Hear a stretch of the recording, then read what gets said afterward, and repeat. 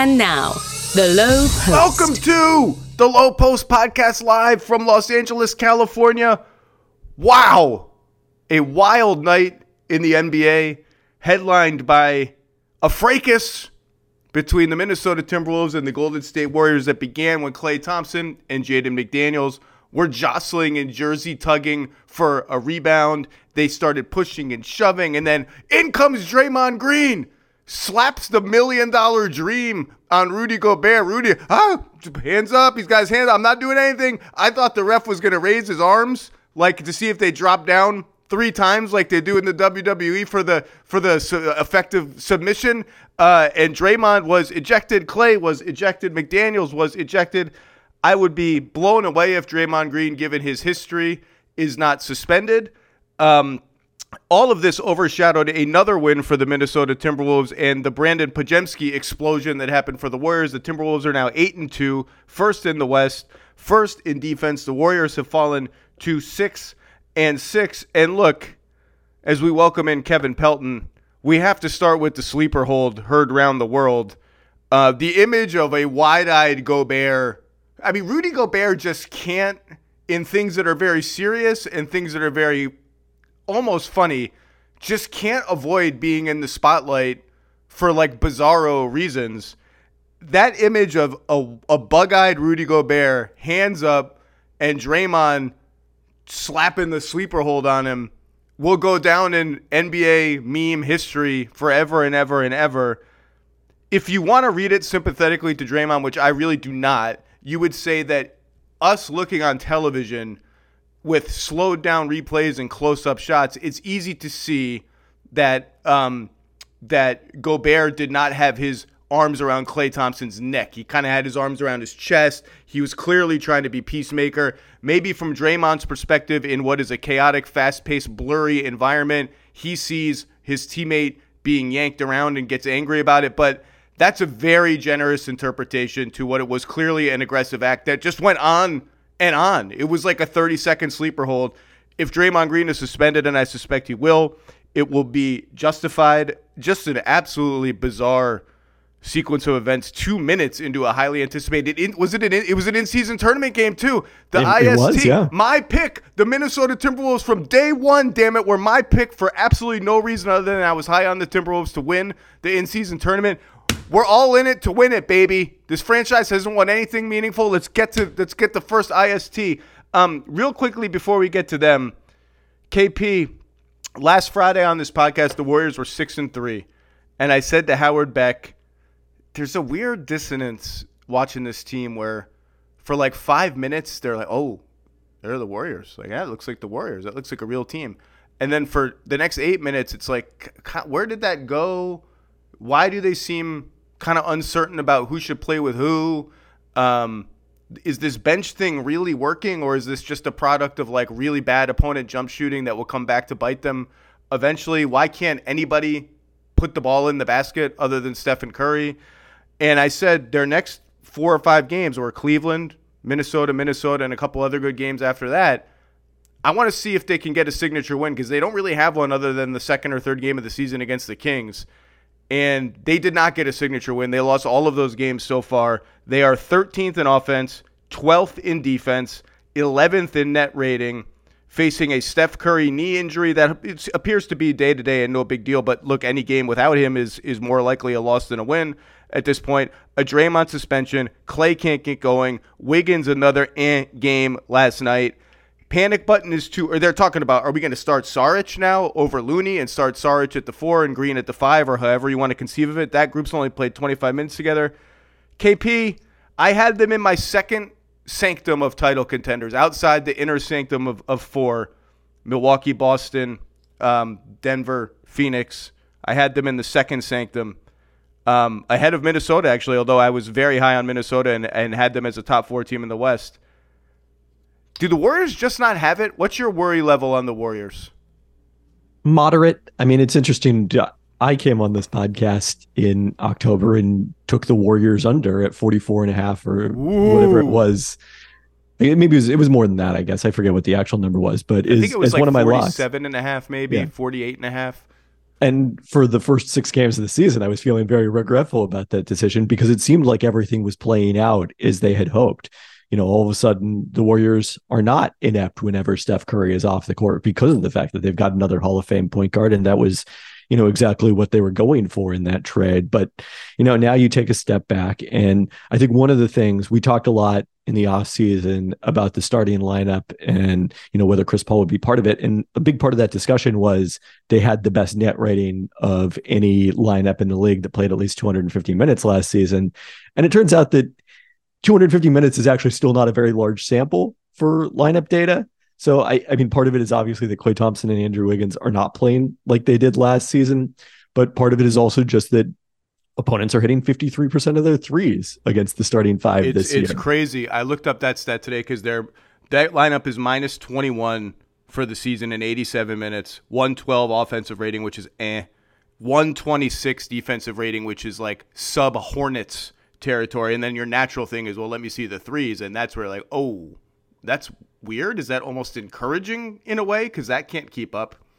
Yeah, a little bit. At least, as far as this lineup no longer works, I think speaks to that element of it.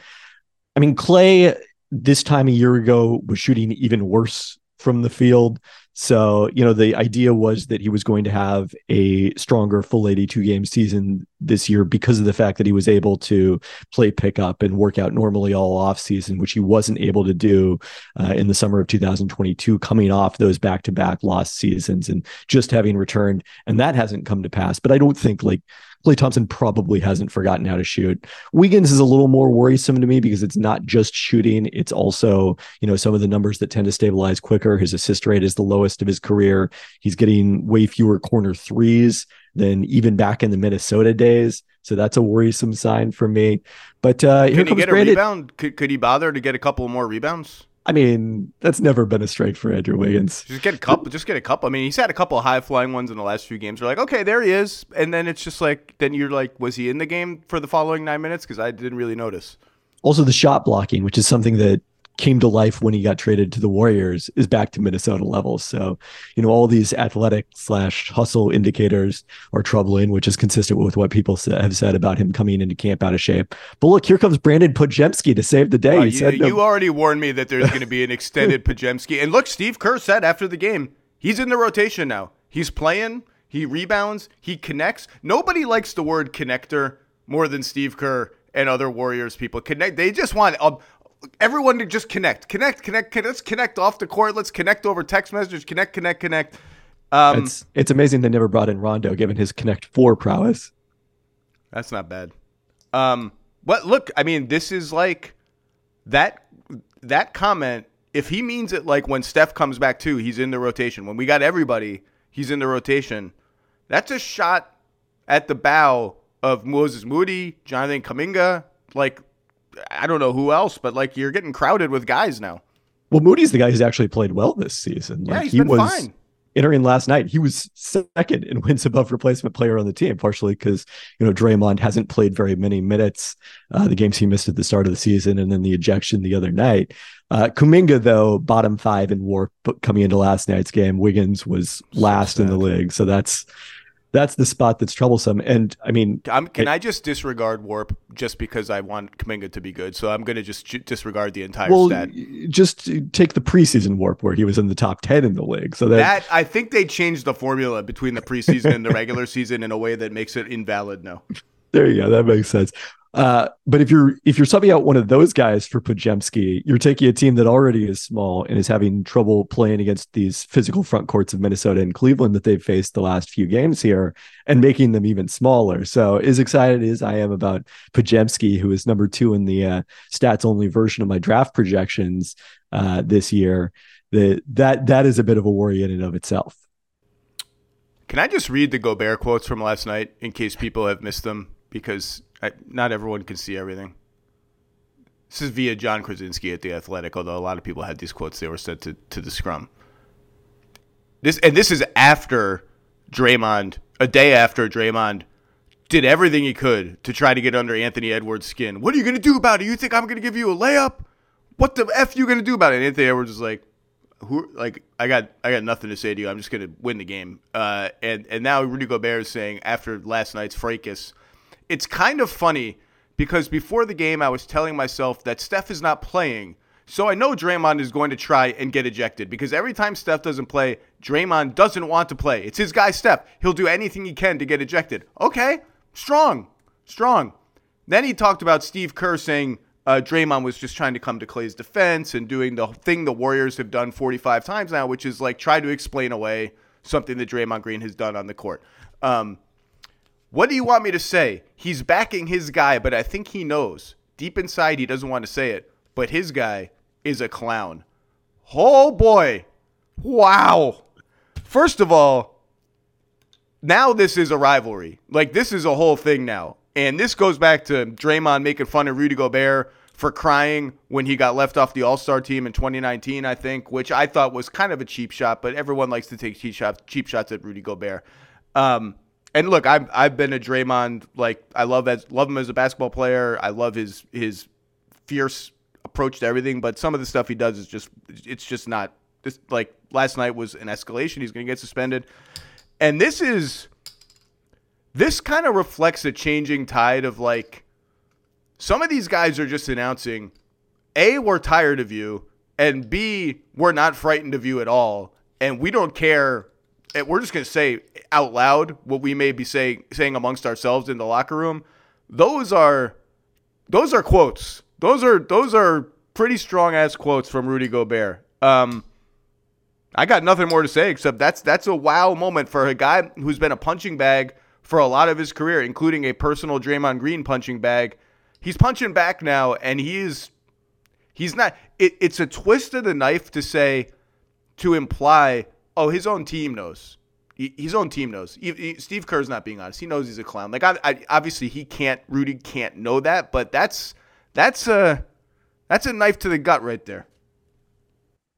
I mean, this obviously like is deeply personal for Gobert and Draymond Green in some sort of a defensive player of the year way. I think that Draymond, has cast doubt on Rudy's defensive player of the year win. So if we have a steel cage match between the two of them, it has to be for one of the trophies, right? Draymond Green is definitely bringing like the brass knuckles tucked inside the trunks into any steel cage match. Like, there's no question that there would be some shenanigans in dirtiest player in the game level shenanigans. Warriors. I'm worried about the Warriors. They just don't look very good, and they have stuff to trade. So we're not at trade season yet. We're going to talk about trades later. I don't see like obvious great candidates for them yet. It's a little too early, but I'm officially on Warriors watch at this point because it just these games that were kind of early season testers have not gone well. Let's talk about the other side of the coin, which is Minnesota, 8-2, still just 20th in offense, and it's weird because their offense has actually been very good with their starters on the floor. It's been very good with both Cat and Gobert on the floor. 115 offensive rating, plus 39 in 221 minutes with those guys on the floor. And the lineups kind of break down as you would expect. Like, together, plus, what did I say, 8, 7.5, 8. Cat by himself, plus 15 per 100 possessions with a high offensive rating and a good defensive rating. Gobert by himself, plus 15 per 100 possessions. Low offensive rating, minuscule defensive rating. Again, as you'd expect, better defense with the Rudy lineups, better offense with the Cat lineups. Nas and Cat is a solid plus 15 per 100 possessions. Nas and Gobert plus 14 per 100 possessions. Almost every big man combination is working except Nas by himself, Nas Reed, who's been amazing off the bench. Those lineups are being blitzed in limited minutes. And yet their offense nets out at 20th, despite the fact that they've shot very well from three, and they are number one in mid-range shooting so far in the league. I can't really parse that. Like, should I be worried that their offense is 20th despite really good jump shooting? I'm netting out on no. The offense, particularly when their best players are on the floor, passes the eye test for me. I think Towns has started to figure out how and where to pick his spots to attack when Gobert is on the floor, and Gobert is the main screen setter, and Towns has to sort of toggle between spacing the floor and finding ways to attack from the perimeter on in, finding times to duck in the post, finding times to attack switches when they run their double drag action and he pops off a flare screen from Rudy and gets a switch. Conley looks good. McDaniels looks awesome attacking closeouts. Like, that passes the eye test to me offensively. Obviously, they're I don't know if they'll be a top 8 offense, but I think they're going to be better than 20th. Defensively, they're just gigantic across the floor, and like, they're built to be a pretty good defensive team. When Malika Andrews on one of our NBA Today YouTube episodes asked all of us for spicy takes because we were talking about spicy food. This was before the season started. I said Minnesota, top 4 seed in the West. And I'm starting to wonder, KP, is that underselling the Wolves? Like, are we full on like this team is a championship contender now? I don't think I'm ready to get there yet. I mean, is this the point where I do the thing where I talk about opponent 3-point shooting? Sure, do it. It feels like the Simpsons meme. Say the thing. Opponents are hitting 31.5% against them so far, the lowest amount in the league. And you can parse this 100 different ways. I looked at it another way, like, teams that allow between 31 and 32% over the first 10 games of the season. The rest of the season, opponents hit 36%, which is precisely league average. Like, it just doesn't tell you anything about how they're going to defend threes the rest of the season. But even so, let me pour cold water on top of your cold water, okay? I believe you're pouring hot water on it, right? I don't know. Maybe I'll pour coffee. They're second in opponent free throw rate, which for them is like, I don't even know. That's like, are we living in the Twilight Zone? Like, the Wolves learned how not to foul. I don't even know what to do with that piece of information. They're still 8th in forcing turnovers, and it's hard to do that while not fouling, to have an aggressive style that gets you a lot of turnovers and also not hack away, which is, by the way, a Warriors thing. They foul everybody all the time, and they're 29th in opponent free throw rate now. And they're about average in defensive rebounding, which for the Wolves is like average. We figured out how to box out. Awesome. And the other glass of hot water I would say is, yes, 31% is not sustainable. They're so far and away the best defense that if they allowed 36% on threes the rest of the season, as you are saying, what do they fall to? 4th? Like, they're going to be a really good defense regardless, right? Well, that was a really good guess, because one of the things I did last year when I was looking at this question is, if you take only the shot quality according to Second Spectrum's shot quality metrics, and then the other 3 of the 4 factors that you talked about, what is that projected defense is going to be, at the end of the season? And the Minnesota Timberwolves going into last night, by that metric I came up with, were the 4th best defense. And I think they're probably going to be a little better than that, because some of what they're doing in terms of opponent shooting is they're also number 1 in, reducing opponent shooting relative to their shot quality in the restricted area. And that's something that does tend to stabilize much more quickly and is very useful when you have a bunch of 7-foot guys and one of them is a 3-time defensive player of the year, however many times Rudy Gobert has won it. Yeah, people don't want to hear this. Rudy Gobert is going in the Hall of Fame. I mean, look, imagine if Minnesota won the title. Just imagine it for a second. All of the clips that would be recycled from everybody trashing the Gobert trade as an all-time disaster would recycle, and everyone, look what you said 2 years ago. Look what you said 2 years ago. Look what you said 2 years ago. I still think qualitatively, like, it was not a good trade. They gave up way too much. They were not bidding against anybody, and it's kind of a trade that has them in jail. Like, they almost have to make the finals for it to have been worth it, the outlay of assets. But look, they're playing unbelievably well, and their size. Like, I highlighted this on NBA Today yesterday. There was a play in the first Warriors game where Steph came around a screen from Looney, I think, clean. Look, if you freeze it when he gets around the screen, Jaden McDaniels, who guards everybody, guards Steph, guards bigs, guards smalls, guards mascots, guards everybody, gets hit by the screen. And I think it was Gobert is maybe a step too far back. And if you freeze it at that moment, it looks like death for the Wolves. Like, we've seen that clip a million times. Steph has space behind him and in front of him. That's an open 3. Jaden McDaniels, first Gobert kind of stunts out at him, and Gobert's a large guy. Jaden McDaniels is so big that he recovers, flies at Steph, and Steph mid-rise up, it's like, oh, a 6'8", whatever dude is coming at me. I got to stop. brings the ball back down, goes back up, and Jaden plants, jumps back in front of him and disrupts the shot. That's like size people think of as big guys at the basket. There's just less space all over the floor. Passing lanes, driving lanes, there's just arms everywhere. McDaniels looks unbelievable on both ends of the floor. And Ant, we haven't even mentioned Ant. Like, I still think he's got a ways to go as a passer, but he's definitely better playmaking this season than last season. Like, the Ant Gobert pick and roll already looks like a completely different animal than it was last year. And it's not even that Ant is hitting Gobert, which he is now and then. It's the skip passes to the corner. It's all of those kind of plays that he's making in addition to all the crunch time shots. If you're asking me why can't they win the title, I'm kind of running out of answers. Like, other than like they're the Wolves and bad things happen to them. They do match up well with Denver. I think that's a real thing. But I would still put them. Like, who are you confident is definitely better than them in the Western Conference? Denver and who else? Yeah, I think that's the right way. Just Denver? It. Yeah. I mean, look, we haven't seen Phoenix play with all three of their big three together. Apparently that's going to happen tonight. So that'll be interesting to see. But none of there was a lot of talk going into the season, maybe even the first week of the season, about how strong the top of the Western Conference looks. I don't think that's the case anymore. So there's very much an opening for the Wolves to have, the season that the Kings had last year, the regular season, and get the number 3 seed, if not the number 2 seed. And to go back to what you were saying about the Rudy Gobert trade and all the criticism of it, the criticism was not this team is going to be bad with Rudy Gobert. Absolutely.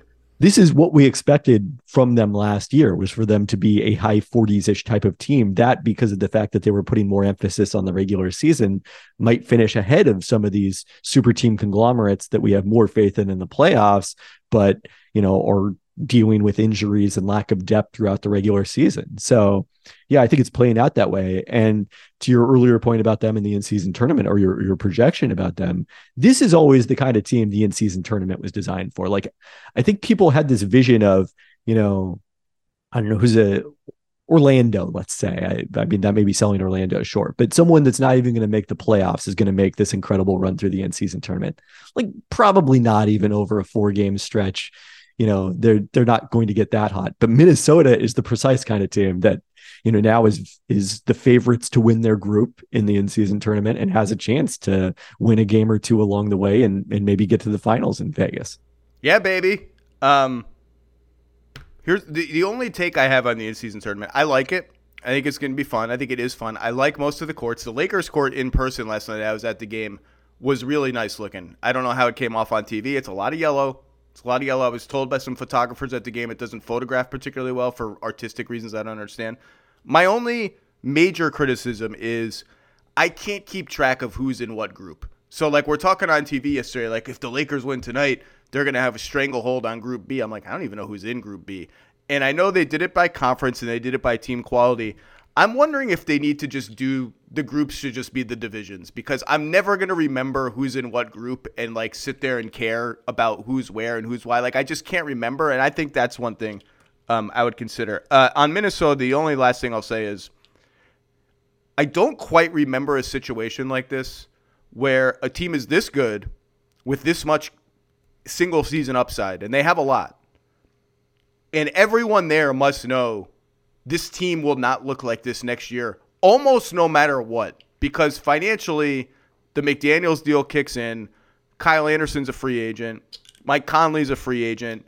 Naz Reid has a new big contract. Like, they just can't pay all of these guys. They'll be so far into the tax. They'll be like Warriors level into the tax. Like, forget like, oh, we're Milwaukee level into the tax, and we do that because we have a good team and a generational player. This would be like no small market has ever paid a bill like that.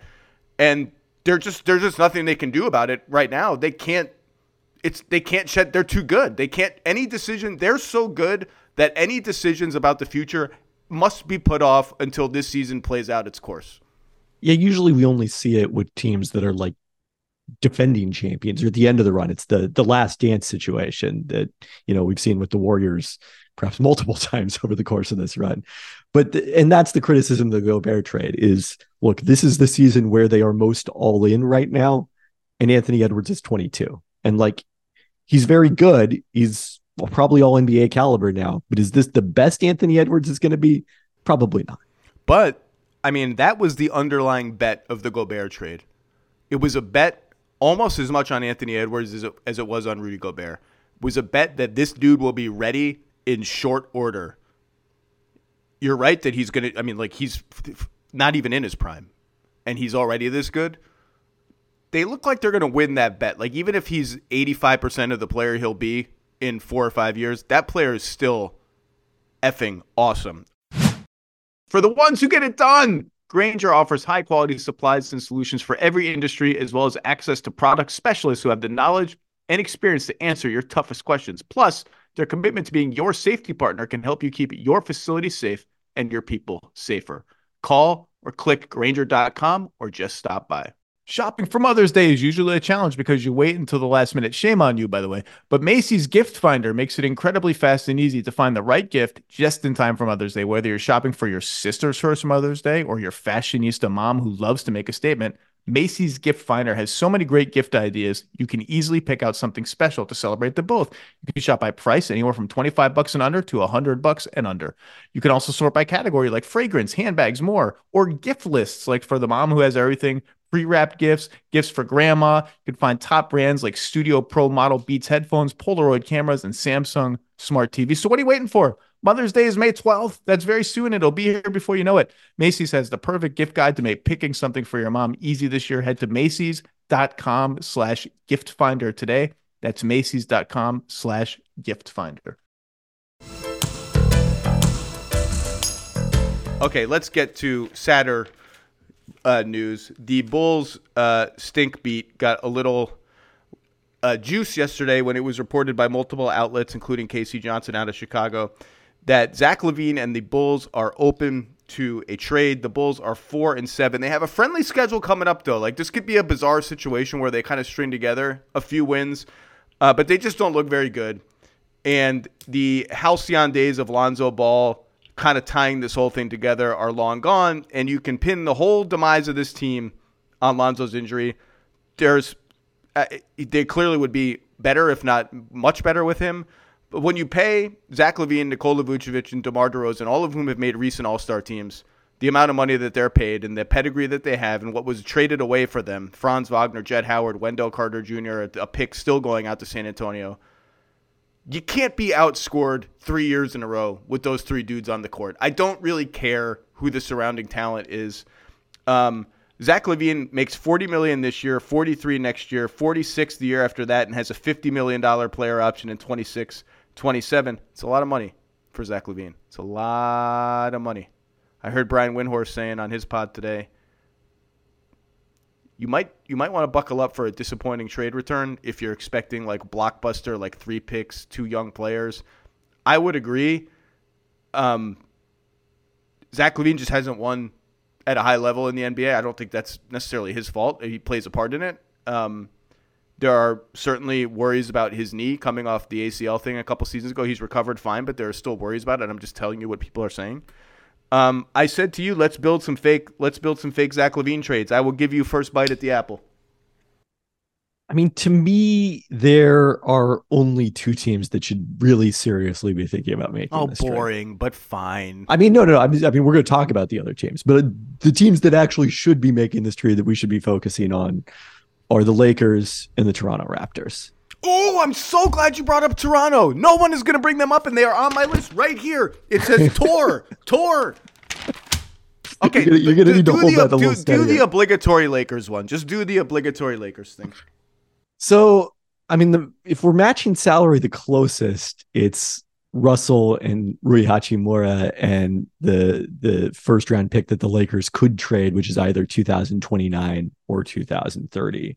The interesting question there is that enough for Chicago, or do they demand that Austin Reeves be in that trade? No, then we're not making the trade. Like, we're just not doing it. If we're the Austin Reeves is not in the trade. D'Lo and Rui, I think you need to add money. Otherwise, the Lakers are taking back an extra like $5 million or something, right? Like, I had Vincent in there, but that puts the Bulls over the tax. The Bulls are not far from the luxury tax themselves. I think they're like 1.5 under or something like that. That's the trade. D'Lo plus Rui plus whatever else plus that one pick they can trade. That's the trade. It's the only trade the Lakers have. They're not. If they trade Austin Reeves in a Zach LaVine deal, given how they've built up Austin Reeves. Yes, he's coming off the bench and he's playing quite well. And given that Alex Caruso got away from them to the Bulls, it'd be Caruso 2.0. Like, I just don't think that's even a net gain for the Lakers if they put Reeves in the deal. I just don't think that does anything to help their team. Okay, that's like, we'll see. The Lakers, they've talked a lot about continuity, and they've scrounged up. They're over 500 now. Scrounged up some wins. Managed without LeBron to get a W. Anthony Davis looks really good. Vando hasn't played. Vincent has barely played. Like, I'd like to see the team before I start trading them. It's interesting before we get to... And they will, because I don't think Rui can be traded until January 15th. Yeah, right? All of this is January, like December 15th, January 15th. The whole Lakers' whole roster is January 15th, guys who signed. A whole tradable roster. Before we get to Toronto, I'm so excited you brought up Toronto. Philly did not come up. And Philly's not one of your teams? Despite the fact that they did this whole, like, we got assets for James Harden, we want to flip him for an all-star level player? Yeah, but what has happened, before that trade and especially since it with the 50 piece he dropped the other day is, like, Tyrese Maxey's too good offensively for me to need that other player to be someone who is maximized with the ball in their hands. And then just defensively at Tyrese Maxey, Zach LaVine backcourt, it's not going to work at the highest levels. I'd rather take my chances in free agency than make that trade as Philadelphia. I would too.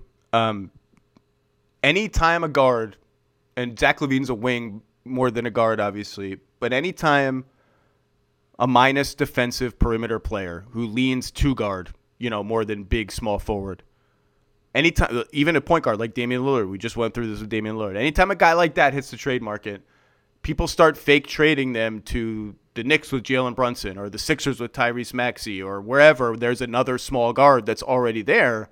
And you kind of have to stop yourself. Like, is that a defensively viable situation against elite playoff offenses? And perhaps it is not. And obviously it would vaporize their cap space as the Sixers, that you're using your cap space in that trade ahead of free agency. I will say on LaVine, you mentioned the ball in his hands. What's always intrigued me about LaVine, like, I'm talking 5 years ago, so this is old news, like way old news, irrelevant news. This is not a relevant thing now. Please, everybody, understand this. There was a little bit of intrigue in Denver about how LaVine would fit on their team 5 years ago, 4 or 5 years ago. Not now. The Nuggets are not doing anything with their team now. And the thinking was, we have Jokic and we have Murray in a role where he's the third option. And all he's got to do is finish plays when our best players are on the court. Take all the decision-making out of his hands. Cut for dunks. He's a good cutter. Run around for threes. If you have the ball and you're making decisions, it's secondary, late in the shot clock, and you can just, in a pinch, do stuff. And that's the Philly fit, particularly with a defensive anchor behind him. I agree with you. I wouldn't do it. It's not that I don't think it would work offensively. It's that the benefit he would provide offensively would not be enough to make up for the defensive problems it would create. Totally understand. And like that, but that's the template offensively for LaVine.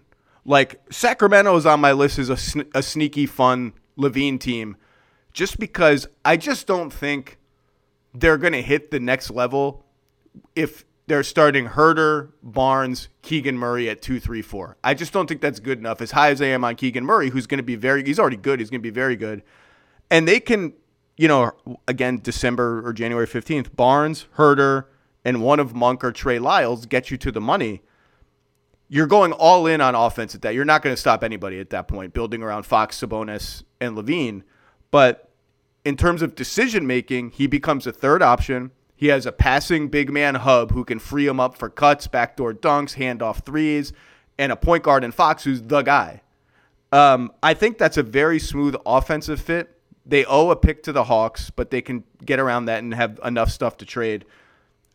Again, given the money that they already owe Sabonis, the money that LaVine is making, the defense issues, I don't think I would do it if I were them, but But I would be very surprised if they did not at least have like an internal text chain going about like, hey, what do you think about this? Is this something we should do? Did they cross your mind at all? They did not cross my mind. It does make some sense for the reasons you outlined. Barnes is a little bit earlier than January 15th because his was an extension. They can trade him December 30th. I think you got to really believe in Keegan Murray's defensive potential as a wing defender, or your ability to find someone else to slot into that spot for it to make sense. But I that's not as bad as some of the ideas that I think will be out there. Oh, thank you. But Not Toronto, yeah, do Toronto, because I have talked about Toronto with Levine before. And the last time, whenever the Bulls were in the news for whatever reason, I mentioned Toronto as a spot that fits some of the criteria I'm talking about. Like, no, he won't be a primary decision maker, defenders all around him, depending on who goes out in the trade. What trade did you actually build? Yeah, Toronto fits that in terms of they have all but one of their own just this year's protected pick to San Antonio, which I think extinguishes this year. So like 2026. It goes through 2026. So that does complicate things a little bit. But if you're getting Zach LaVine, you're probably sending out that pick to San Antonio this year, given that it's relatively lightly protected. But they can still trade 28 and 30. Like, that's enough. They have enough draft equity to get in a game that I don't think is going to be as frothy as the Bulls fans hope it might be. And similar to Damian Lillard, one of the nice things they have is a lot of salary that they can cobble together that is not very long-term. Gary Trent Jr. In the last year of his contract, Chris Boucher with 1 year beyond this left on his deal, Thaddeus Young, who's not playing for them in the last year of his contract. That is close enough as a salary match for Levine that Toronto doesn't push into the luxury tax. Chicago saves a little money, gets tremendous cap flexibility going forward, and then gets some level of picks is the real return here. Yeah, Trent, Boucher, Thad is $38.5 million. Bing, bam, boom, get a couple picks in, and Chicago fans aren't going to be excited by that. Fine. Like, I'm sorry. Again,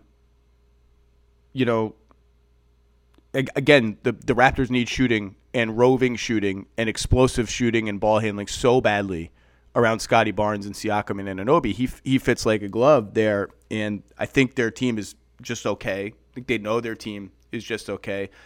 It always scares me a little bit building trades like this with a team that already has so many major long-term decisions hanging over its head with Siakam, Anunoby, and Trent all potentially heading into free agency this coming summer. It's just a lot. It's a lot of balls in the air. I agree that there's an interesting fit there. The other question we haven't talked about is, like, what do the Bulls want? It's a kind of a, like, you hear a lot of different things around the league. Like, do they want to rebuild, or are they actually looking for players that could help them win? I use win loosely. They're not winning, but help them win now. I don't know. I don't know the answer to that question. Miami, the team that keeps not getting all the guards that hit the market, they have $47 million of tradable salary in Kyle Lowry and Duncan Robinson, both of whom are very relevant to their team. Duncan Robinson is playing great. Check out Duncan Robinson's three-point rate this year, by the way. It's down to like 65%. He's taking a lot of twos by his standards. And they've got picks to trade. My gut says they would not trade Hero for Levine. I think they would just view that as, if Zach LaVine is better than Tyler Hero, and I said this about Bradley Beal in the Heat too, he's not better enough to justify the increased salary. He makes like $15 million a year more, and other stuff we might have to attach to Tyler Hero to entice the Bulls to do this. So I think it would have to be kind of a poo-poo platter of Lowry, Robinson picks. Again, Butler, Adebayo, a dribble handoff, passing big, both elite defenders, third option offensively. I think Miami will kick the tires. I just don't know that they're interested enough and the Bulls will be interested enough in what they have. Did you think about them at all? I mean, to me, them and the Knicks are in the same boat where, why am I going for Zach LaVine now when I know that Donovan Mitchell could be a possibility as soon as next summer? And that may influence the timing of this trade and cause it to drag out into next summer, even if the Bulls are listening now, because, the market is just not going to be what it is when that Donovan Mitchell situation is resolved. The only other team, because they must come up by law in every episode of the Low Post podcast, like Houston is a no, Oklahoma City's a no, New Orleans, I don't think, Indiana's a no, Dallas has looked in the past, but they spent their chips on Kyrie. It's a no. I would guess anyway. These are all just educated guesses. You know who needs some guards? Orlando. They've just been so risk averse. But there is a world in which they could trade a bunch of stuff for Zach LaVine. They have picks galore that they can trade. In addition to, like, they have the Gary Harris salary, Fultz's salary, Ingles' salary. Jonathan Isaac. Jonathan, I don't even know what to make. His contract is non-guaranteed for this season and next. He's good when he plays. He plays 12 minutes a game. He's a walking minutes restriction. I don't know what to make of him. And they could still have cap space this coming summer, depending on who goes out in the trade. The following summer gets a little dicier because if Suggs is on the team, his cap hold kicks in. Franz Wagner's cap hold kicks in. This is a franchise that's been hesitant to hit the gas, but they can't shoot. They still can't shoot. They are at risk of being a bottom 10 offense for the 12th consecutive season, which is a DiMaggio-level streak of offensive incompetence. But they have real talent at the forward spots, and their defense is number 2 in the league. It seems like a little too much too soon, but again, start the text thread. That's all I'm saying. Jeff Weltman, get the text thread going. Any thoughts on that before we change gears? I mean, along those same lines, Orlando at least like has reason to feel good about the direction they're going in. And maybe that's the reason you make this trade, because of the fact that like we actually could be competitive if we got Zach LaVine in here.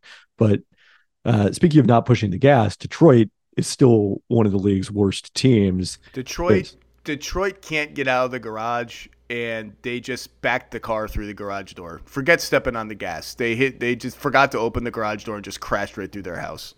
So if there starts to feel like some pressure we need to win and justify the rebuild, then, you know, they've also got Joe Harris, James Wiseman is some expiring contracts that they could cobble together with some other salary. And, you know, they also are a team that really could use shooting to unlock the young talent that they have. It's a little now their young talent is more on ball, depending on how much they believe in Jaden Ivey who's coming off the bench right now. That's maybe the difference between them and Orlando. Let's switch gears real quickly. Chet versus Wemby was a letdown last night. Oklahoma City blew the doors off the Spurs. Let's use that as an excuse to talk about the Thunder, who are now 7-4, top 10 in both offense and defense, 7th in net rating. SGA is obviously just ridiculous. Holmgren looks really good. I've been very impressed with Chet Holmgren on both ends of the floor. He is a force on defense at the rim, challenging everything. Obviously, they cannot get a rebound on either end of the floor. That's kind of baked into. They start 4 wings and a very skinny center. This team is really, really good, man. They're better than I thought they were going to be. Jalen Williams looks like a tank, just barreling into the rim, making layups, 36% on threes. Everyone wants them to make a trade. Like, go for it, win now. I don't know. Like, they have the Bertans $17 million salary, not much more expendable salary than that. And I think to Sam Presti's point, I mean, they have the Micic contract that gets you to like $25 million outgoing. To Sam Presti's point from earlier in the season in his magnum opus press conference, like I need more information before I trade anybody out of like my top 7 guys. Like I need more information about Josh Giddey. I just need more information. But this team, they're better than I thought they would be. I thought they were going to be like a 44-45 win team. I think they're going to be better than that. I think the optimists will be proven right. What has impressed you about, or what is your sort of early glimpse at OKC? Yeah, I think one of the questions that we had when we talked about them in the preseason, and my projections were lower on them even than that, is how seriously is this team going for it this year? Or are they still seeing this as a development consolidation year? And I think a couple of, some of the decisions that we've seen so far suggest they are trying to win games right now. The first of those was obviously playing Chet Holmgren almost exclusively at center. Like, I didn't see all of last night's game because of the fact that it got out of hand, but coming into that, he'd played like 1 minute with the big Jalen Williams. They did not play together last night unless it was in garbage time when I stopped watching. Yeah. So that's a win now move as compared to what we're seeing with San Antonio, where they're playing Victor Wembanyama largely at power forward, except when they try to win in the fourth quarter, and then he plays center and weirdly does way better. So then the other element of it is how many of these guys were going to be on scholarship in their rotation. Trey Mann isn't playing. Alexei Pokashevsky, after coming back from injury, isn't playing. Usman Jang was the one young guy who was playing, but now with Kenrich Williams returning, he was out of the rotation last night, was playing in their G League game. We're recording this podcast in early tip-off time. This is all indicating to me like, okay, the time for focusing on development is over. The time for winning is now. And for all the same reasons we talked about with Minnesota, the opportunity is very much there for them to be a top 4 seed in the Western Conference if they stay healthy. I mean, is there a trade you can find for them? Is there someone they should get? I think it's too early for me to have this conversation even in my own head. And like, again, I can't trade any of my like blue chip young guys yet. I need to know more. I think I do anyway. If I'm Sam Presti, I do. But who's the guy that's making me break that stance? I mean, OG Anunoby would be the guy who would be a really intriguing fit with this group. I mean, maybe you believe that Luguentz Dort is like 85% of him. So why pay, twice as much more than twice as much actually, for the 15% upgrade. But if there was going to be someone, that would be the guy. And the thing I will say on them and matching salary is the 75% rule is going to potentially help them. True. Where they, even if it's only the Bertans contract and say Pokashevsky, who is in the last year of his deal, that still nets you back almost 40 million, I think, as long as they stay out of the tax. By the way, their starters plus 11 per 100 possessions. It's becoming a really good lineup. It's part of the reason I'm not ready to necessarily trade out of it. Dort's the guy, though. Dort more than Giddey. Giddey's too interesting and too peculiar as a player and a passer. I need to see more of him. What do you feel about Slob Wizard, or as I tried to retcon it from John Hollinger's original, Wizard of Slobs for Josh Giddey's? He was in the first 10 things column of the year. Yeah. He was highlighted, and they bring him in the game just for that. If he's out of the game, they'll bring him in for that. Oh, not his ability to do it. That is a nickname. Oh, I don't like the word slob. Real quickly, 2 minutes on the Clippers, who fell to 0-5 with James Harden last night. I don't know if you saw any of that game. For the first time in the James Harden era, and what an era it has been, they look like a basketball team that cared. So congratulations. The Clippers did not walk around on offense, as Ty Lue said. They ran around on offense and cut hard and screen hard. They got backdoor cut dunks. And if you want, they like Kawhi ran a pick and roll with Zubats. They got Russ a backdoor cut dunk.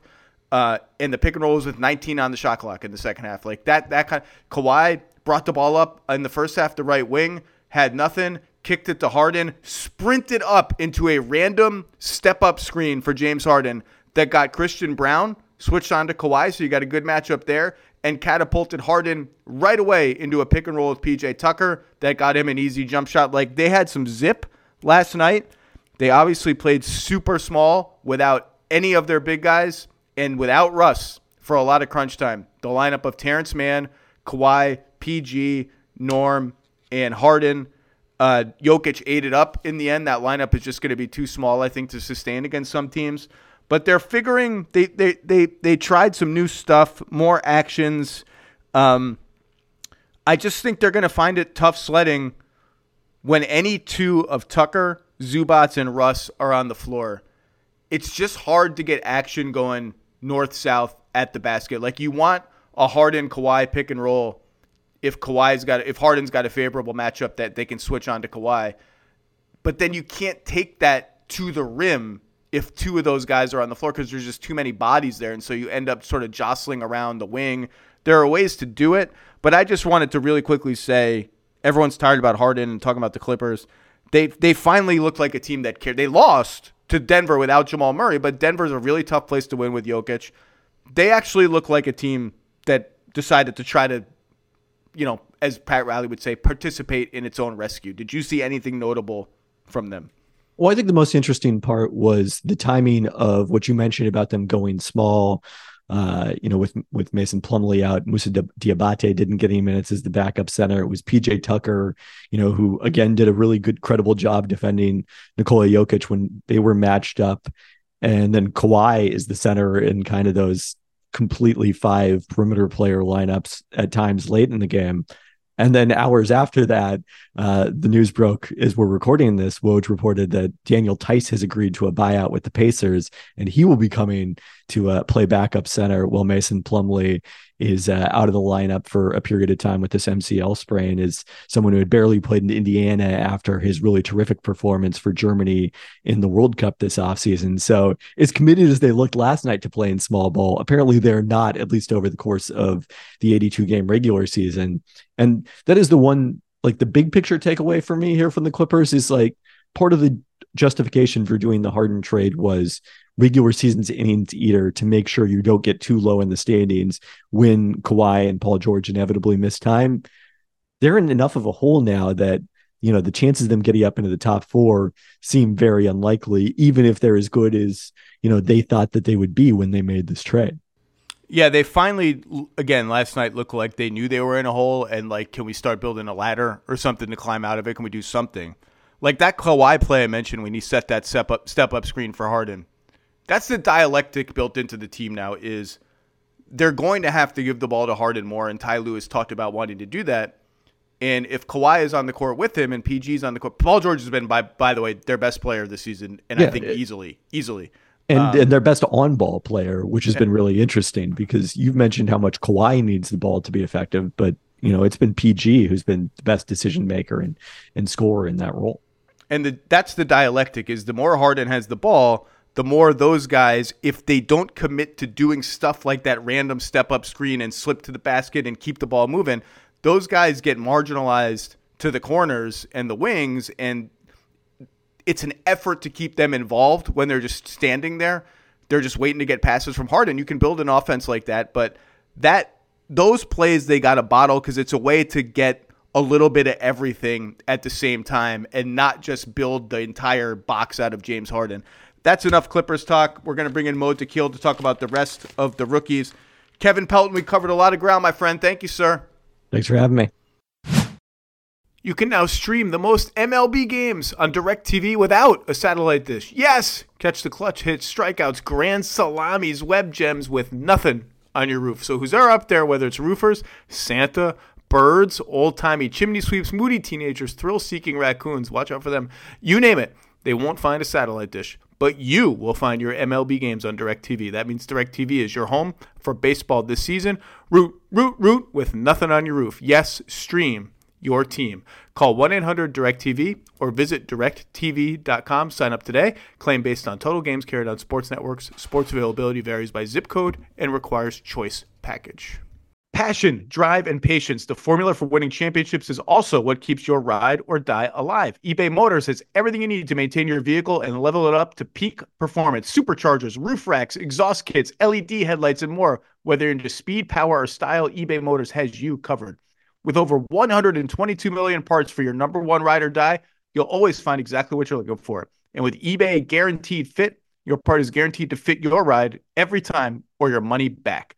Because with eBay Motors, you're burning rubber, not cash. With all the parts you need at the prices you want, it's easy to make your car the MVP and bring home huge wins. Keep your ride or die alive at ebaymotors.com. Eligible items only. Exclusions apply.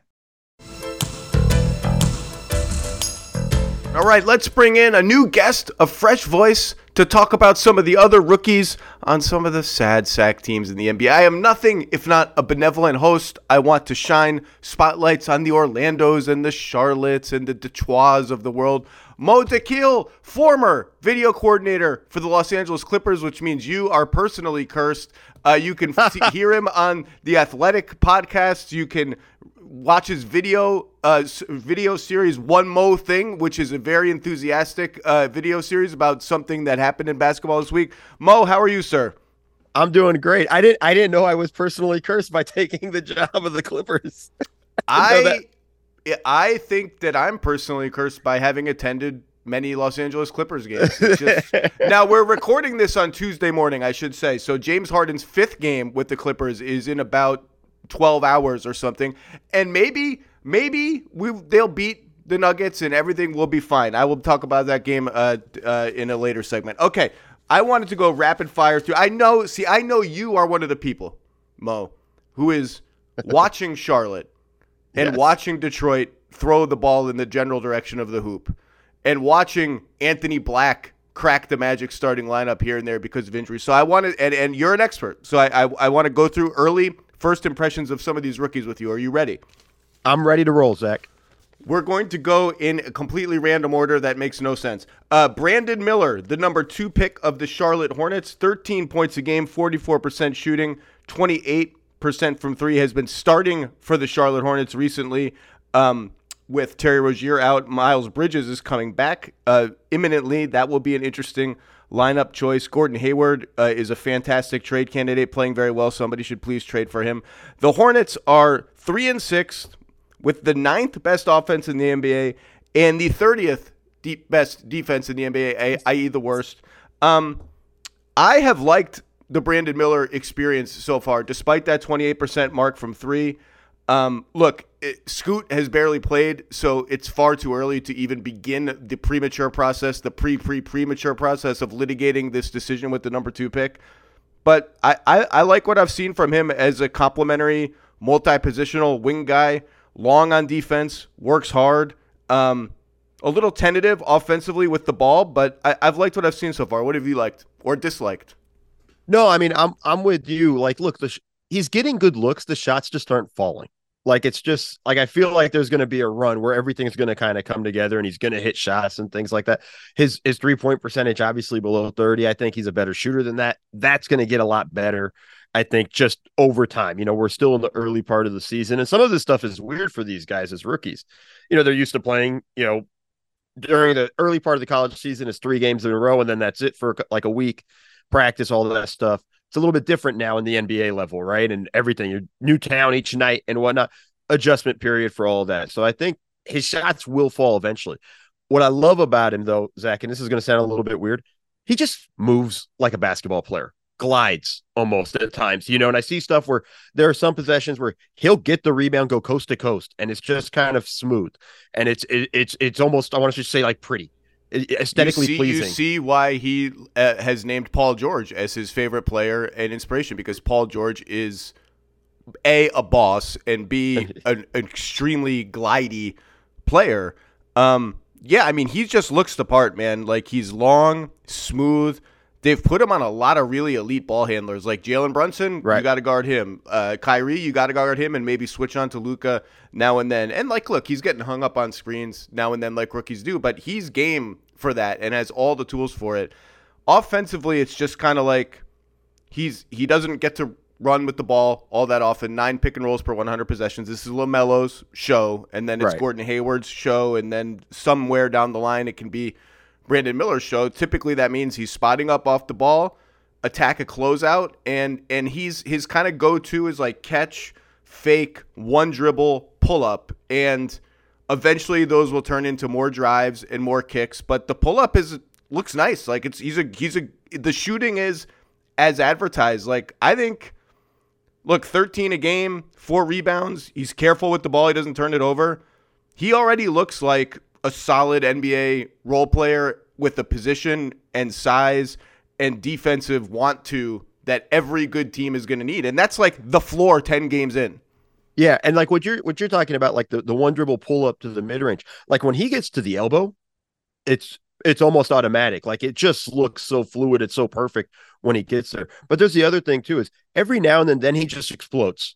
Like against Washington, he nearly put Gafford on a poster. He almost dunked Daniel Gafford through the floor of whatever the Wizards arena is called. I mean, it was he went after it, and I thought he was going to get it, and he was like way above the rim. It was to the point where it was so good, I don't care that he missed it. To me, he dunked on Gafford. Like, just put it on a poster already. Like, it was so pretty in the way it was. And it kind of just happened out of nowhere when you're watching the flow of the game. It gets kicked to him in the corner. He attacks the closeout, drives baseline, and just bam. And I was like, oh my. Like, I jumped up. And that's those things where it's like, it's there. And I think the one thing that's a little bit unfortunate, like you alluded to, is he just doesn't get a lot of opportunities with the ball. And I think that's the tough part for him as a rookie, especially when he's coming from where he had the ball all the time in Alabama. And now he's got to adjust to that. And I think kind of figure his flow with all of those things. I don't know that any franchise has as much riding on a draft pick as Charlotte does on Brandon Miller. And not because of the Scoot thing, but because of all of the draft whiffs that we will not list here of the Michael Jordan era, and because in the past 5 years they have spent top 15 to 20 picks, including lottery picks, on Kai Jones, who's gone, James Bouknight, whose option was declined, and Miles Bridges, who's obviously pleaded no contest of some very serious felony domestic violence charges, and then has this new sort of protective order violation thing hanging over his head. They need this to work out, and so far it's working out. And look, I don't know where the Hornets are really going, medium term, long term, but LaMelo, Brandon Miller, Mark Williams is interesting. Steve Clifford's a really good coach. What have you thought of, while we're here, what have you thought of LaMelo's play so far this season? He's one of the more, I am fascinated by him. I've written a lot about him already preseason and into the season. I'm curious for your take. I'm coming in cold. I don't know what you're going to say.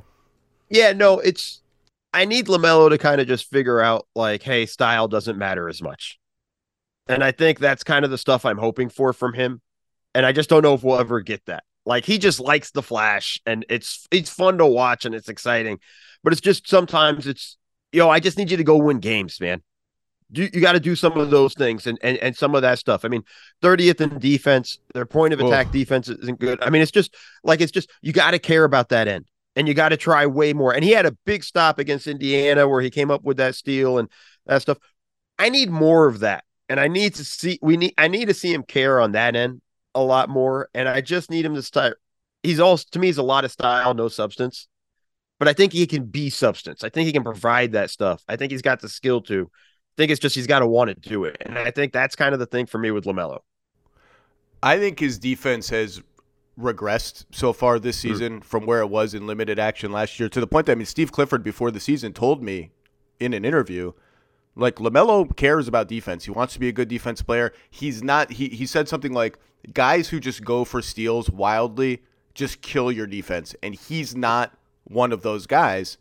And I kind of think so far this season he's been one of those guys. And offensively, I've always considered LaMelo just kind of a carnival, and like the step from carnival, and you can win with a good carnival in the NBA, like a guy who shoots a lot of threes, makes a lot of passes, and hit heads and all that. You can win like 38 games. They have won like 38 games with a good offense. When it slows down and you get in the muck of, okay, it's a half-court game, I got to find a mismatch, I got to carve into the paint on pick and rolls, change pace, get to the rim, read the layers of defense, not just kick it out right away and keep, like, that's where I'm watching him. And I think he's actually made progress this year. His drives are way up. His shots at the rim are way up. He's getting fouled more. The Steve Nash dribble, which Steve Clifford mentioned specifically to me as something he did not do, he's now doing quite a lot. He's starting to slow down, get guys on his back, and kind of try to read the defense. He's not finishing at the rim. He's like sub 50% at the rim, which is abysmal. But I like the process more from him on offense, and I like the process less from him so far on defense. Right, and I think that's, like, if we can just get a little bit more intensity on the defensive end of just solid. Just be solid. Don't gamble. I think we'd start to see it. We'd feel a little bit better. I don't know if that will lift them out of 30 in the defensive rating, but I think we'll feel a little bit better of what we're seeing from him. Let's move to the Detroit Pistons, who are not very good. 23rd on offense, 20th on defense, 22nd in net rating. They are 2-9. They've lost 8 in a row, and they have 2 rookies that I want to talk about: Marcus Sasser and Asar Thompson. I will let you pick which one you want to start with, Mo. I want to start with Marcus Sasser, but Zach, to be honest, with the Pistons, can I air grievances? Like, this is Festivus time almost. Like, I have grievances with the Pistons. Is it that, like, they have no shooting? Well, you know what? Isaiah Stewart's making threes. You can laugh. You can laugh at the playing all the centers together. He's making threes. Is it that Cade's shooting line, like clockwork, is 41, 31, 47, and he's struggling? Like, what's your is it Jaden Ivey being relegated to no minutes? What's happening, Mo? I don't understand how in this day and age in the NBA, where we spend so much time talking about you can't have 2 non-shooters on the court, that they start 4 non-shooters And I know some of this is Bogdanovic is hurt. Stewart's the only guy that starts in their lineup that can shoot, right? Killian Hayes is shooting 32.5%, and that's up from him. But Killian Hayes drives everybody nuts in the fact that he's getting the minutes he's getting. Asur Thompson, who we're going to talk about, not shooting it well at all, and he was known not to be a shooter, shooting 15%. Cade, you talked about shooting 29%. Whether it's Duren or before he got hurt, Bagley, those guys aren't shooting. How are you starting 4 non-shooters in the NBA in 2023? What is your alternative plan? Who should they be starting? Start Marcus Sasser instead of Killian Hayes, or Alex Burke, or anybody. Just they have shooting on the bench, Zach. It kills me. Well, a lot of their guys have been hurt. Like Monty Morris has been hurt. Alec Burks just played his first game. Bogdanovic is still hurt.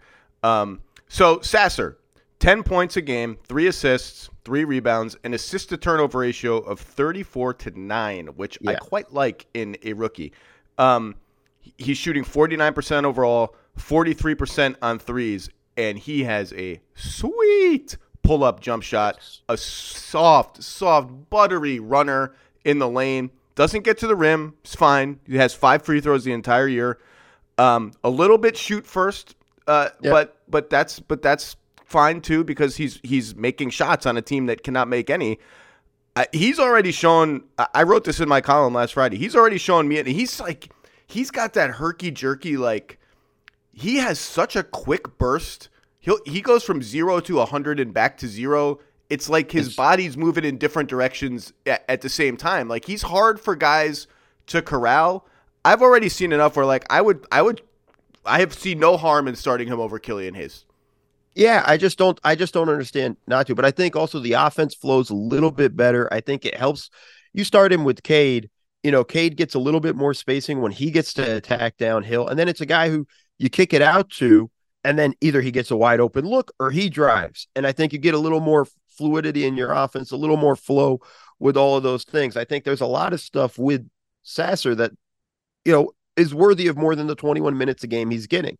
And I think he needs to really get that opportunity to play. And the assist to turnover numbers for a rookie, and it's 11 games, that's insane. For a rookie, like we at least have, by now 15 turnovers. Like there's just so many. He does a great job of taking care of the ball and everything with that. He doesn't really kill you that much defensively. Like I think, listen, he's fine. He's fine. Yeah, he's 6'2", 6'7" wingspan. Like he's going to be undersized against some 2s and obviously 3s, but Cade's size gives you sort of a lineup flexibility to play a smaller guard next to him. Now this is really about Cade. Like I've been a Cade believer.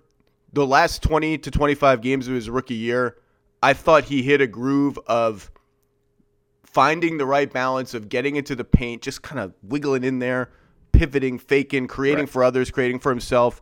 Then he had the shin thing, missed basically all of last season. We're early into this season. For this whole thing to amount to anything, he's got to become, look, all NBA, whatever, like that's a high bar. He's just got to become a better player than he has shown because like the Jaden Ivey thing has gone sideways. Hayes is whatever.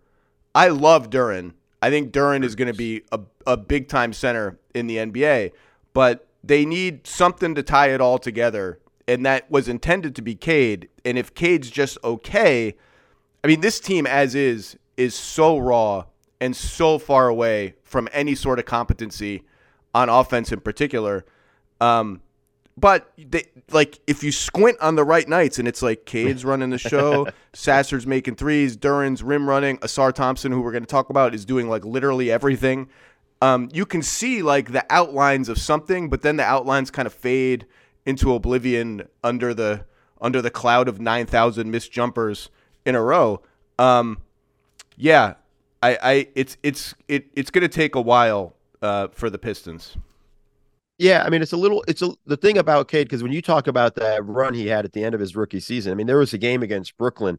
I don't remember if they won or lost that game, but he made so many plays down the stretch of that game where I was like, this is Cade. This is the guy they need. This is the one that's, as you said, tie it all together. And this is what they're banking on. He looked like, and I don't want this to be taken the wrong way. He looked like JV Luka in in those 20 games. And I emphasis on JV, like not Right. like I'm not saying he's going to he even in that stretch looked like he was going to become 70% of the basketball genius that Luka Doncic is, but he has that style of bruising, slow, decelerating, inside out passing, he and size to hit the floaters and the turnarounds, which is what really makes Luka unguardable. He just hasn't found that groove again. Yeah, and I think that's the thing. The shin injury, I think, really set him back. There was a lot of talk in the summer with how he played with USA basketball. I wish he actually played on the team and was part of that. I mean, granted, they were quite disappointing in the tournament. They could have used him, but like there was a lot of talk of how great he's looking and things, and I haven't felt like we've really seen it this year. But again, I think it all comes back to it's just not a lot of spacing. And as you said, like Bogdanovich is out, Burks just got back. Like there's a question of like they need to put shooting on the floor so he has those spaces to attack. Like it's one thing when you do the drive and kick and you're kicking out to Killian Hayes and he puts up a shot. It's that doesn't end up being an assist, and that hurts you. And I think those are the things like I want to see him get those opportunities with those guys. Can I give you just a Detroit stat that well, to your point about the spacing, by the way, the starting lineup is minus 11 per 100 possessions with an offensive rating that is just incredibly bad. This is the stat that blew my mind. Free throws. Detroit is 30th in opponent free throw rate. They foul everybody all the time, and they don't get to the line very much themselves. So let me dispense with these fancy stats and see just how many raw free throw attempts are they minus every game. They are minus 9 free throw attempts per game. They average 20 a game, and their opponents average 29 a game. It's like they're basically starting. It's like they have to play the first 6 minutes of the game with 4 guys. I mean, you just can't win with. I don't know that the last time. I mean, it's not like I check this particular stat regularly. That is enormous. Like I don't remember the last time I saw a free throw differential that big for a team. I mean, that's a wild stat. I actually never thought to even really look at that. Like now I'm going to start paying attention to that way. In game you might, but looking at it overall, like, yeah, they're basically giving 9 points to the other team almost the start of every game. Through the course of the game, they're going to get 9 points somewhere. And that's just brutal. Now I'm going to get excited. All right. I don't think I have ever rooted for a young player to develop a serviceable jump shot more than I am going to root for Ausar Thompson to develop a serviceable jump shot, because this dude can do everything else at a high level already. Here are his stats as a rookie on a bad team who does not get the ball very much. 11 points, 10.5 rebounds. He's averaging a double-double. 3.5 assists as an off-ball option. 1.2 steals. 1.9 blocks. He's already sniffed around a 5x5 game. He might be like one of the best candidates in the league already for the vaunted 5x5 game, which has become my mini obsession. He is, however, shooting 40%, 4 of 26 on threes, 47% on twos. But the cutting, the rebounding, the passing feel that he has kind of just like in the flow of the offense, he makes these great connecting passes. He reads the game really, really well. He is going to be a monstrous defensive player. Monstrous. The basketball gods have got to give him a serviceable jumper, because if they do, this dude is going to be really, really, real, like all-star level good. Yeah, and if they don't, it's just like then you got to do the thing where you figure out how, like, okay, can we use him as a screener? Do we get a stretch 5 so we can finagle our team this way? Then it becomes a puzzle piece that you've got to awkwardly fit. Can we get him a shooting? Do they have a shooting coach in Detroit?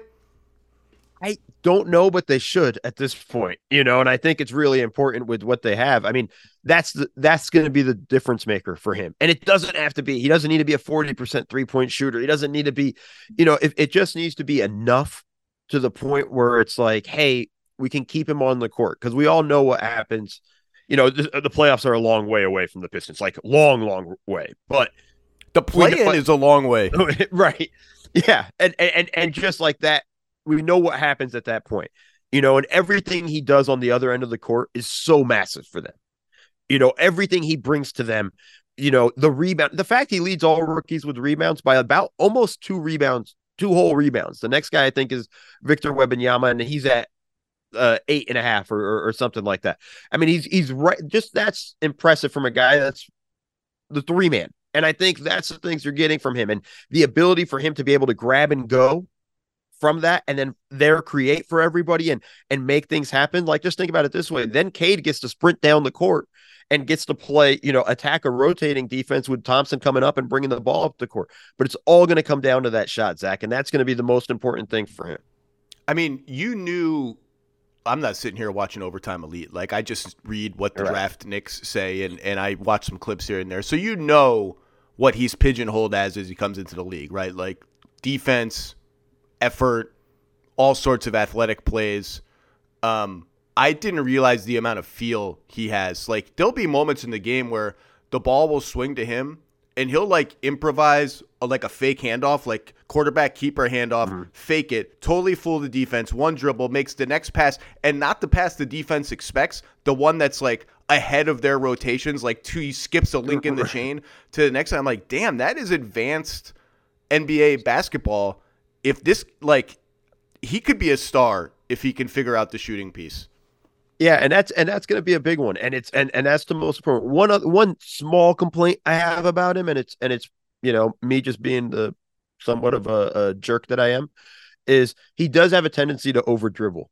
Like, there was a possession with the Bulls, one of those things. He gets the rebound, he brings the ball up the court, he tries to drive on Levine. Levine shuts it down, doesn't give the ball up. I think Duran comes to set the ball screen. He attacks off the ball screen, drives into the lane, goes against Vooch. The ball's been in his hand the entire possession, and he turns the ball over. Like, there's a little bit of a tendency of, at a certain point, I think I need him to understand, like, okay, I didn't get the first attack. Let's get us in offense and get going and get us moving. I think that's stuff that will come in time. Again, a rookie kind of is a little bit spreading out his wings here a little bit and trying to figure out what he can and can't do.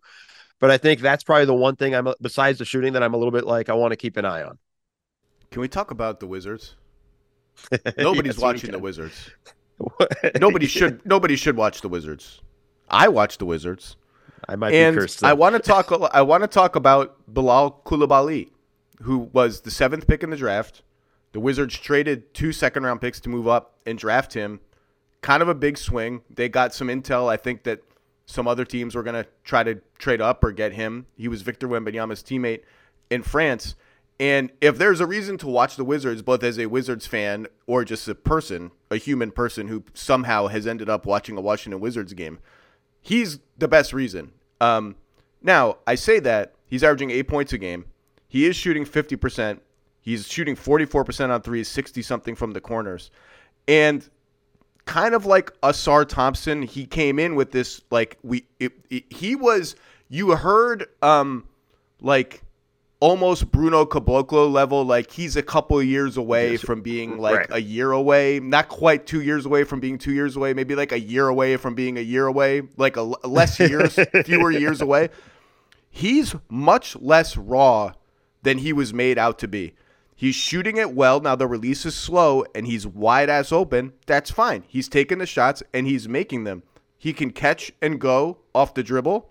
He looks kind of calm and poised as he does it. Now he's got to learn to make the next pass in that situation, and that's fine. They let him handle the ball in Summer League. He looked okay doing that. They've let him do it in garbage time of some games in the real season. Looks good. Looks okay doing that. Defensively, he's as advertised. Super long. Yeah. They've put him on everyone from LaMelo Ball to Pascal Siakam. Now Pascal Siakam lit up the Wizards in a just classic #SoWizards fall from a head loss last night. But that wasn't all on Coulibaly.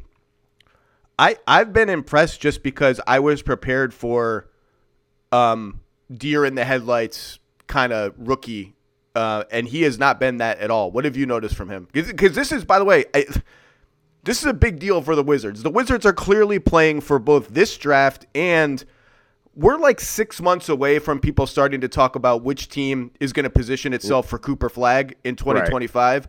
Right. The Wizards are very well aware, like, we don't have the guy. We missed out on Wembanyama. They were one ping pong ball away from Wembanyama. I was in the room watching their poor, tortured assistant GM realize that they almost got Wembanyama and then they didn't. But even though Koulibaly is not projected to be the guy, if he's good and like a really good complementary player, like, okay, that's step one to finally we've reset. What have you seen from him? Yeah, I think the idea that he's a little more cooked than we thought is actually, and I mean that in the positive way, not raw, as we thought is true. Because I think, I watched a lot of Wemby's games when he was playing with Metro 92. I think most of us did. And Koulibaly did look raw at that point. You saw the flashes and stuff, but you didn't see this stuff. He's shooting it way better than I ever thought he would coming in. And by the way, it could fall off. It's not a high attempt rate. And like he is just wide open. Like some teams are guarding him with centers when Muscala's at the 5 or Gallo, I love how Gallo, by the way, has just slid all the way up the positional spectrum. He's a 3, then he's a 4. Now he's coming in playing backup 5. So they're putting wings on those guys and centers on Koulibaly, but like he's making shots. And that's going to change at some point. Somebody's going to look at the scouting report at, the stats 20 games in. And if he's still shooting it at this level, 60% from the corners and things like that, they're going to say like, hey, we got to keep him. We got to at least be a little closer to him. So that might change in all of that stuff. But he is shown more proficiency than we thought. And I think we were ready for in that regard. And I think, the stuff he said about his defense was really solid. He's a little bit skinny. I think that's where Pascal killed him, was in the post last night and really kind of worked him over. And it was even Scotty Barnes took him down a few times into the post, but on the perimeter, his defense is solid. Like, I think there's a lot there to like with all those things. It's going to be a little bit of a project. I think he's on the right track. My concerns with this team is just, that game against Toronto, he goes in 4 minutes in the first quarter. I don't think he touches the ball. Besides maybe inbounding it, I don't think he had a touch. And I think that's one of those things with this team, his development's going to matter. He's going to be really important for them. I don't know if he's going to get those opportunities that we need him to get with the ball so that we can see those things, him make the next pass, him make the right read off of the other things. And then on top of it, a lot of times he's just standing in the corner. Now, granted, wide open. There are times I want him to find a way to cut, find an angle, find a lane to cut to the basket and make a move. I'll tell you this, internally, they're really impressed with him, and they agree he's kind of ahead of where they thought he would be in terms of his feel. I don't mind the level of non-involvement just because I'm okay with small baby steps for him, and this is just going to be the reality of playing with Jordan Poole and Kyle Kuzma on a team that is 2-8, 22nd in offense, 26th in defense, on pace for I have not bothered to look it up because I don't care enough. I haven't seen a defensive rebounding rate this bad they cannot get any rebounds. I mean, they're dead last by like a significant amount in defensive rebounding. But Koulibaly, thumbs up so far. You want to talk about Keontae George or Anthony Black? Your pick. Let's go with Keontae George. We've been on the East Coast for quite a bit. Let's slide west for a second. You're right. Let's hit the Utah Jazz. Keontae George, 7 points, 5 assists. That's the best part. 46 assists, 17 turnovers. Talking similar to Sasser, like for a rookie, that's good. And for a team that just could not stop turning the ball over, with all of these shoot first guards, this is the price of the Mike Conley trade. They're paying the sort of delayed price of we don't have a regular point guard. They're last in turnover rate, 3-7 on the season, 16th in offense, 28th in defense. Their offense is killing their defense. But a bright spot. I think, despite some bad shooting numbers, I still would consider Keontae George a bright spot. Would you, or are you concerned by the 38%, 31% on threes?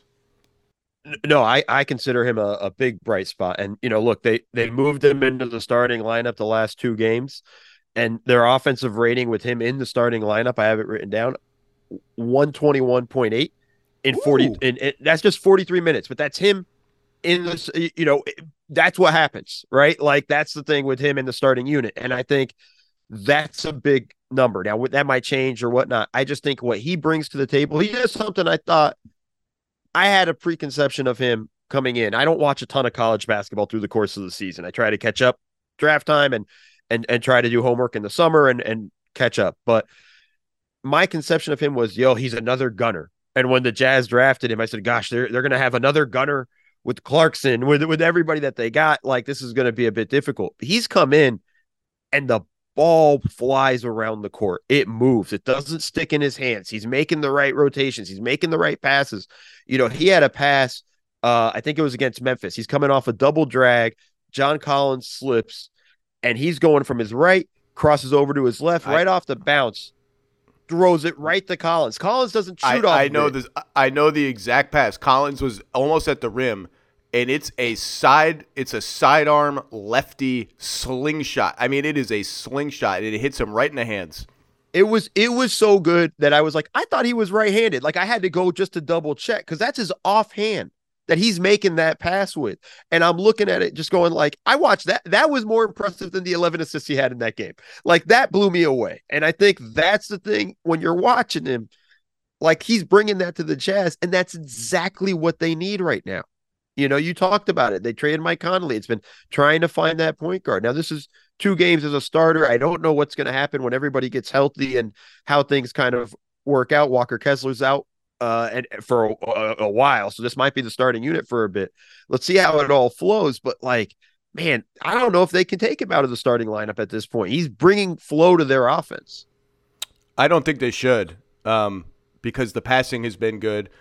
He's a willing pull-up shooter. Teams are daring him to shoot. He only shot so-so in college.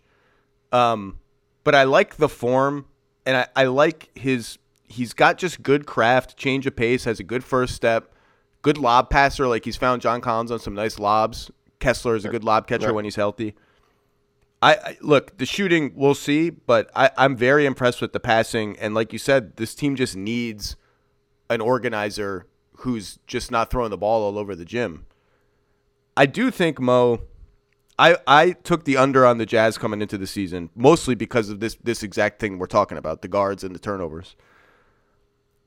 If they continue to be like a like 12th to 15th in the West, I think this becomes a really interesting team to watch because you look at what they have. George is pretty good. Like, I don't know what he's going to be, but he's pretty good. We haven't seen either of their other first-round picks at all, Hendricks and Sensabaugh. Markkanen is really, really good. Yes. Voted him most improved player last year, can shoot the hell out of it. It feels like we're almost seeing the peak of Lauri Markkanen. Like, and I mean that as a play initiator and creator for others, it just kind of hasn't. He is averaging 1.6 assists and 1.7 turnovers a game. He may be, and this is totally fine, an all-star who doesn't ever crack all-NBA. And so that's a good player. It's not like a great, great player. Kessler got off to a horrible start this season and began looking like himself before getting injured. And even while starting off slowly, opponents are still only shooting 44% at the rim against him, which is very good. They have a million draft picks. We all know that. Their own draft picks may be the most valuable of the million draft picks they own, but they've got Cleveland picks, Minnesota picks, up the wazoo. You just look at them, and I would just love to have a couple of drinks with their front office. It's like, what do you actually think you have here? Remember, they tried to get Drew Holiday. That was a real thing. I don't know how hard they tried, but they tried fairly hard. What do you think you have here? How worried are you that you don't have the foundational piece yet, but you got some interesting, like, what does it amount to? It's too early to have that conversation, but they're an interesting team to keep an eye on. Yeah, I mean, I think there's going to be a lot of interest in a lot of their guys. I mean, this is, see how it flows. Like, there's going to be teams that might need a scoring punch and might try to take a flyer on Clarkson and things like that. Like, they're going to be in a very interesting position come February, because I think they will be right around, 13, 14 in the West. And I think this is going to be one of those things of like, hey, we need to make sure we get the young guys reps. Hendricks needs to get minutes at some point, just get him out of the G League and into the run with the Jazz and get him some NBA experience. Like, it'll be interesting to see where they go with that stuff, because they're not that different to me than what the Spurs were before they got Victor Wembanyama. A lot of interesting guys, but not the guy. And I think they need to find a way to get the guy for them, whether it's through the draft, trades, whatnot. We know they have definitely a large cupboard full of assets if they want to try to make a move. And on George, it does feel like it's sometimes kind of all or nothing for him, just in terms of role. Like he's either on the ball running the offense, or he's in the corner while the other guys are on the offense. And there's just not a lot of connectivity from one to, which is fine. They're young guards, a lot of strange pieces, but thumbs up to him so far. Let's go to the Orlando Magic because they're 5-4 with the number 2 defense in the NBA. And Anthony Black has started to crack the rotation. He started a couple of games with Markelle Fultz out. Gary Harris has been injured, so there's been bench minutes for him. Shooting well, he's only 5 of 10 on threes. People are going to give him that shot. Interesting player, big, defense first, hungry rebounder, smart passer and cutter. Just the Magic just don't have any shooting really anywhere, and he fits right into that. But he makes winning basketball plays, and he has peaked. He has done enough to pique my curiosity about how he fits with a Magic team that long-term needs to figure out who are the guards on our team going forward, because we know who the forwards are. We have a pretty good center for now and probably for later too. I love Wendell Carter Jr. He's a very good player. He's hurt all the time, but he's very good when he plays. Suggs is kind of starting to happen. Right. which is really exciting. But long term, the guard thing is, do we have it in-house, or are we going to have to rush the process here and try to trade some stuff for an outside guard? Anthony Black looks like he's going to get some chances to give them some information on an NBA court. What have you thought so far? I think he is the perfect example of what a connector is going to look like in a few years. Like, I think he's a great connector for them. And I that means I don't think he can be a lead guard for them in terms of what they need. But he does a great job. Look, he stands in the corner, doesn't shoot a ton of threes. You talked about it, 5 out of 10. It's but he's going to take them when they're there. But he's also going to make the right pass, the swing pass, the good to great pass, the San Antonio Spurs thing. He's going to make the right reads. He cuts. He does all those things. He feels the game really well. You need those guys. Those guys are really important for your team in general, in the long run. But he's not going to be the guy that I'm going to feel confident going like, here, run our offense. And I think this team has some interesting playmakers. I think they get a lot of playmaking from Paolo Banchero. I think he does a good job with that stuff, but they still need to find the guard, as you're talking about. I don't know if it's on their roster. Actually, this is a team I think that's a great landing spot should Portland decide to move off of Malcolm Brogdon. Like that's a good Brogdon team for them. Like, I think that would help them massively. And I think he's a good pairing with Brogdon in terms of continuing to connect and keeping the ball flying and moving. Is their defense legit?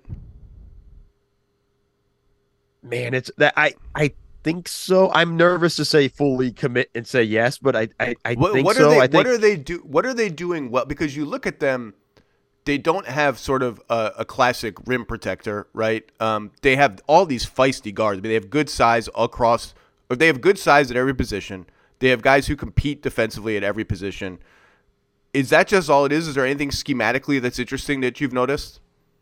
I haven't seen anything that's blown me away schematically from them, but I feel like it's kind of like, oh, they try hard, so it's a cop-out answer. But I think it's one of those things where it's like they compete really hard. And then when Jonathan Isaac comes in, it's a whole nother level of defensive intensity rises up, and he brings a lot of juice in terms of that side. And I feel like as NBA fans, we've been robbed with the injuries because he would have been making all defensive teams and maybe even making a run at defensive player of the year had he stay healthy at any point in his career, because he was just his length all over everywhere. The place. Yeah, it's just you just can't stop him, and he's making plays where you're just like, yeah, you shouldn't be able to do that, and like he's able to. And I think that's part of their defensive stuff. But I think in general, they're all bought in, and I think that's a credit to. We don't talk about him a lot, but Jamal Mosley's done a fantastic job coaching this team.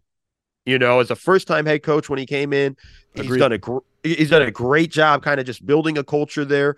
They all the vibe is really good with the team. They all play hard. They all work together. Like I just love the vibe of the Orlando Magic in general. And I think they bring in the pieces that they need smartly, and it works well for them. Longtime listeners and readers know that I have some sort of weird Orlando Magic fetish. I just can't ever stop talking about them or thinking about them.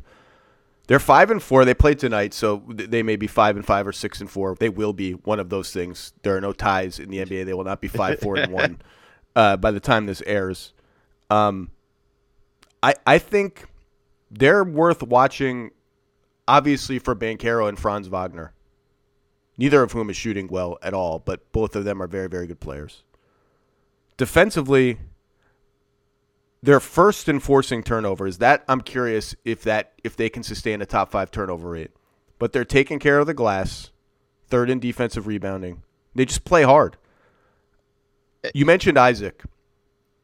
At the beginning of the year, they have to bring. It feels like he'll be on a lifetime minutes restriction. It will just always be a minutes restriction. At the beginning of the year, he was just purely part of the bench, like Cole Anthony, Mo Wagner, Jonathan Isaac, Gary Harris, blah blah blah. Just bench mob, and then stagger a starter. Last couple games, they've begun to squeeze him in to some more starter heavy lineups. We've even seen like the Banchero Isaac 4-5 front court. I really hope we get to see some sustained look at what all of those different iterations of the Magic look like. Even like Franz, Isaac, Paolo, Carter. Let's get crazy and huge. I want to see all of it. Him and Suggs. Suggs is up to 35% on threes. He just looks more confident offensively. I've always wondered, like, does he have a position? He's not quite a 1. He doesn't shoot well enough to be a 2. Kind of has to, I think he's going to have to be a combo guard. That's fine. Like, you can be that kind of player. Like, Marcus Smart is the go-to comp. If he just looks a little better offensively. Like, Isaac and Suggs are worth your attention in the next 20 to 30 games. What are they actually bringing to the table? Because if one of those guys pops, particularly Suggs, this becomes a pretty interesting team. Yeah, I mean, we got to talk about Suggs in the sense of like just his toughness as a kid. Because just think about it this way, he was such a disappointment his rookie year. Like, there were times where I was like, I don't know. Like, I was really concerned about him, and I was high on him coming into the draft, and then was, watching him in these games going like, wow, that might be a big mistake. And now he's, like you said, looking more comfortable, slowly but surely progressing. They need him to make shots to a degree, and 35% from 3. Okay, but like probably needs to get that a little bit better. Probably needs to get that closer to 37. It's hard, in that sense. But teams are going to leave him to go double Paolo and things like that. And on top of that, too, it's not just standing around for the 3-point shot. Cool. When your guy goes to double, go cut. Do something. Be more than just one thing. And I think that's the idea there with him. I think he has a chance to pop. I've been very surprised and pleasantly surprised with how he's kind of played this season, and I want to see it continue. And I think we're progressing that way. This Orlando team, Zach, like I'm excited, man. Like, I love watching them. You're talking about your fetish with them. I love watching them. I love watching Paolo I'm going to do a little bit of an ode to Paolo. Like, his playmaking, I think, is the thing that surprised me from his first summer league game on. And if you go watch the game right now, yeah, you go watch his game against Milwaukee. There were 2 plays back to back. One in the post. Giannis sags off of Wagner. He kicks it immediately right out to him. Clean 3. He gets one in the mid post elbow area. I forget who cut. It was Mo Wagner. I should always know when the other Mo score. Yes. Mo Wagner cuts underneath the basket. Behind Giannis, and he just throws a nice little dime to him for an easy bucket. Like, he's such a willing passer. In that sense, it goes a long way to keep their offense flowing and things like that. Like, this is a team that really is on the rise. They're not far away from being in the play-in tournament and being a team that we can kind of start counting on in the playoffs. Yeah, and to your point, one of the things I like to go back to Anthony Black is that because he's a non-shooter, they've used him as a screener in inverted pick and rolls with Paolo, and he can make plays out of that in open space because he's a point guard. The problem is, everyone will just go under screens on every Magic shooter because none of them can shoot. And at some point, they're going to need some shooting. But he also had a play in that Mexico City game where he was on DeJounte Murray, Anthony Black. And Murray rejected a pick, full speed, full blast, like zooming away from the pick. An acceleration that 90% of NBA defenders are behind the play. Anthony Black slid his feet, stood DeJounte Murray up, swiped down and took the ball. And I was like, whoa, okay. Okay, Anthony Black, I see that. Okay, we got to wrap up. I'm just going to say some names. You ready? Andre Jackson Jr., playing for the Bucks, who needs some juice. Jaime Jaquez Jr., we're going to talk about the Heat later on later episodes. Just the do-it-all, jack of all trades. It's annoying how Heat-like he is. Jordan Hawkins, I don't even know how to talk about the Pelicans. He's been thrust into this like heavy usage role because the whole team is hurt. Zion is making strange post-game comments about the program, and he's just trying to buy in. Zion's shots are the same. Pick and roll, ball handling volume, the same. Usage rate, the same. He's just shooting 51.5% on twos, which for Zion is like bad. Massively low. Yeah. And Tumani Kamara in Portland, I've enjoyed your work, but you're just not making enough shots. The one thing about Kamara, because one thing I love is just he guards everybody. Yes, you go watch that Laker game. He's on Austin Reeves to Anthony Davis. Like, it was pretty impressive watching him in that game. Mo Dakhil, what should we look for from you this week? What do you got? You got what you got? Any more things coming out? One Mo, I got a one Mo thing possibly coming out. I'm doing my own power rankings on YouTube. So I do like a little video power rankings on YouTube. Just go search. It's called the Jump Ball Power Rankings. If you search that, you'll find that. And then I have some. I might have an article or two dropping this week. One possibly on The Athletic. Very nice. Yeah, your writing appears here and there. It's appeared at Bleacher Report before. It's appeared at The Athletic before. This guy, look, you were in the NBA. You know the game inside out, and thank you for coming on and sharing your insight. We'd love to have you back if you are willing. Mo Dakhil, thank you, sir. No, thank you for having me.